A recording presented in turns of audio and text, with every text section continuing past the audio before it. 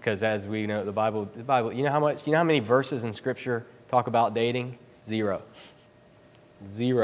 Okay? Now some people, like my buddy, whatever his name, Douglas Wilson here, take that to mean that the Bible is against dating. If it doesn't talk about it, it's against it. Well, the Bible doesn't talk about cars, but we all drove here. Okay? So just because the Bible doesn't talk about something doesn't mean it's automatically against it. You got to weigh things out. And so that's what we tried to do at this beginning is, okay, if you're going to date and have relationships, these are some things to know. Now, the next three things that we wanted to end are just a little bit quicker and more practical. And David, go ahead and these myths. Sure. The first one is lady in waiting. And what I called it was, Christian women, pursuer or pursuee. And I know, like all the guys I talked to said, yeah, they can ask us out. And all the girls said, no, I think it's better to wait, which is it's the great inequalizer, I like to call it. I used to say, I don't know if you know that I used to say this, but I used to say that I thought if women wanted to vote, they should have to ask men out too. I said if they want equal pay for equal work, they should have to ask men out too, because it's just, you shouldn't get all the benefits and none of the problems of being a man. And so, but I'm sure that door swings both ways, and I don't want to go to the other side of it. But that means we got to start having children and all that I know. stuff. So, but it's interesting, everybody's perspective about this. And this is just our thoughts about this. Should ladies be waiting? And I'm going to let James Michael talk to you a little bit about Ruth. And then I want to tell you our story. Because I think sometimes when we can bring it home, the Bible, we're like, well, okay, yeah, but I think sometimes we can bring it home. Jane and mine's story is an interesting picture of this. It is. Here's the deal. People I've heard over and over in churches from Christian friends of mine, girls that I love that are godly women that love the Lord, and they'll say, well, in the Bible, women are supposed to be the ones that are pursued. It's the man that's supposed to do the pursuing. And then they'll point to some scriptures where the man... And my only problem with that is that the Bible doesn't teach that that's the way it should be done. The Bible records situations where men pursued women. But the Bible also records situations where women pursued men. And their friend Kelly, who said, I think it's more Ruth-like to wait and be pursued, I would say, honey, you need to read Ruth again. Because actually, let me just read it, chapter 2. Now Naomi, Ruth's mother-in-law, had a relative of her husband's, a worthy man of the clan, whose name was Boaz. This is going to be the guy.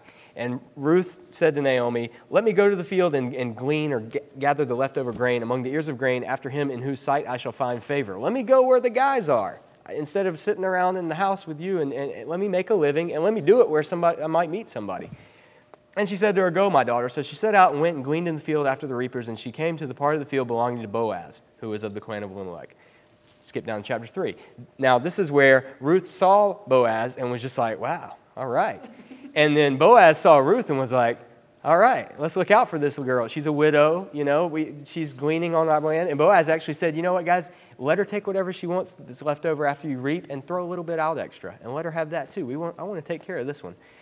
And so then in chapter 3, it gets back to Naomi, and they kind of, the mother-in-law to daughter talk, which doesn't happen a lot. But then Naomi, her mother-in-law, said to her, my daughter, should I not seek rest for you that it may be well with you? In other words, I need to help you out. Let me give you some motherly advice.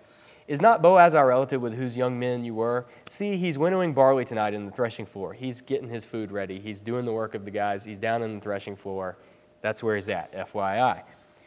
Wash, therefore. First of all, bathe. You've been in the field. You probably smell. Wash, therefore, and anoint yourself, or put fragrant oil on. So get cleaned up and put some perfume on.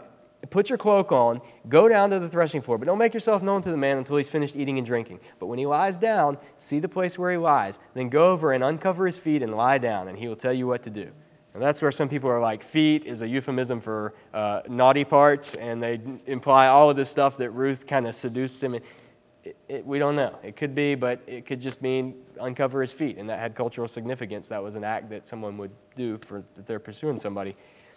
So she went down to the threshing floor and did just as her mother-in-law had commanded her. When Boaz had eaten and drunk and his heart was merry, he went to lie down at the end of the heap of grain. Then she came softly and uncovered his feet and lay down. At midnight the man was startled and turned over, and behold, a young woman lay at his feet. And he said, who are you? And she answered, I'm Ruth, your servant. Spread your wings or your garment over your servant, for you are a redeemer. In other words, she said, the spreading of the garment, when somebody got married in Old Testament ancient Near East culture, the husband would spread, we've talked about this a little bit, he would take his garment and actually spread the edge of it, the wing of it was the technical term, over his wife.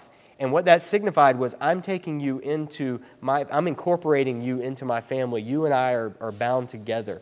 The taking under the garment, that was kind of, we're getting hitched. All right? She was the one that asked him to do that. She says, spread your garment over me because you're the eligible guy. Okay, so this idea that it's Ruth-like to sit back and wait. Girls, I'm not ranting and saying go out and start asking guys out. But what I'm saying is don't make the Bible say what you want it to say, because it doesn't. There's one clear example. And this lady became David's great-great-grandmother, King David, who ultimately produced Jesus. And she was a foreigner. She wasn't even an Israelite. So this is an example of a godly woman whose a book in the Bible was named after her, and she was the one that popped the question to Boaz. Okay? And you can read the rest of Ruth, and it gives some more details. And then the second scriptural example is Song of Solomon, when it's talking from the woman's perspective in chapter 3, the first 4 verses. It says, all night long on my bed, I looked for the one my heart loves. I looked for him but did not find him. I'll get up now and go about the city, through its streets and squares. I'll search for the one my heart loves. So I looked but did not find him. The watchmen found me as they made their rounds in the city. Have you seen the one my heart loves? Scarcely had I passed him when I found the one that my heart loves. I held him and would not let him go till I had brought him to my mother's house, to the room of the one who conceived me. She did some pursuing, at least in that story. Okay? So that's a myth. That's a cultural trapping. That's what the whole book, Her Hand in Marriage, is based on, the idea that it is biblical for the man to do all the pursuing and the woman to sit as a lady in waiting up in the tower and wait for the knight to come riding in. Some people, that's the case.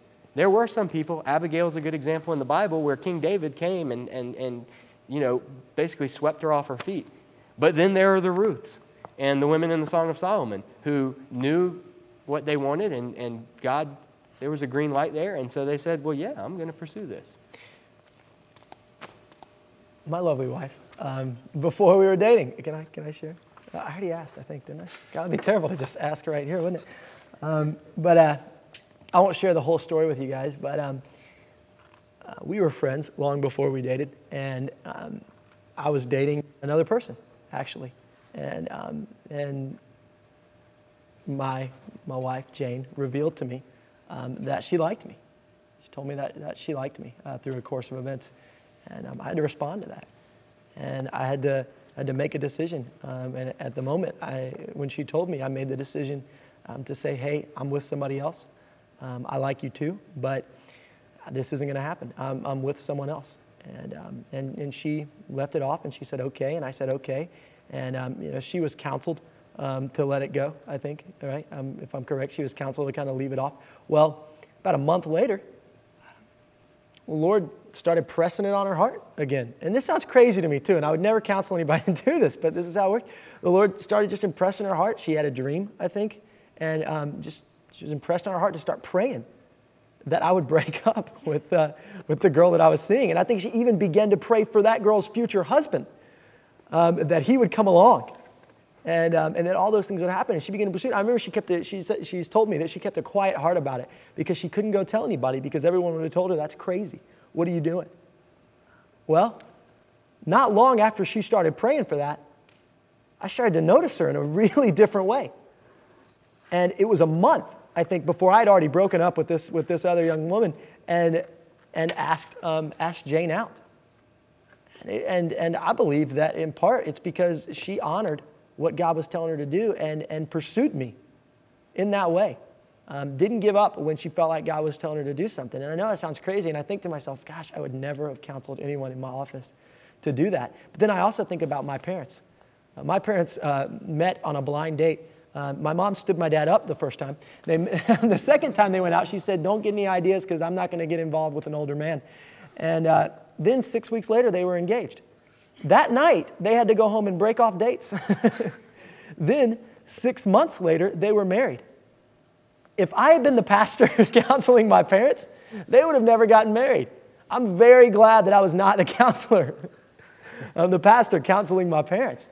The bottom line that I see in this is that God blesses marriage. He blesses marriage. He loves it. He loves to honor it. If you will give what you have to God, He will bless it. And I don't know if I even felt a little guilty about our relationship for a while because I said, well, maybe I didn't pursue her enough. Did I not pursue her enough, God? Did I not let her know that she was important enough? And God said, you spend every day of your marriage letting her know she's important enough, and we'll call it even. Probably didn't say it in so many words. But the bottom line is God longs to bless the relationships in our lives. He longs to bless them. And for some of those, the blessing is that they're going to end at some point. But for marriage, the blessing is that point is going to be death. And he longs to bless those things. And so don't get so caught up in, did I pursue this the right way? Or did I wait and he pursued me? Or did I make sure that I was just running after God and I looked around and who was next to me? That's another thing that I've heard people say. And I said, what if I don't like the person next to me and they're just a really good runner? What if that happens? Or maybe they're just really slow like me and I don't like them. Not to get caught up into that things, but allow God to bless what comes into your life. Let's do this next one that we'll do. You is do this a one, quick or one. you I'll do this one. This All is a right, really cool. quick Do one, it and then fast. you can end it Yeah. on the last one. Yeah. Common question among Christians that are dating: how far is too far? What can you do and what can't you do in a relationship? I'm a Christian. You're a Christian. What can we do? Oh, I forgot about this. I forgot about this. Can we hold hands? Okay, we got that part. Can I kiss you on the cheek? Okay.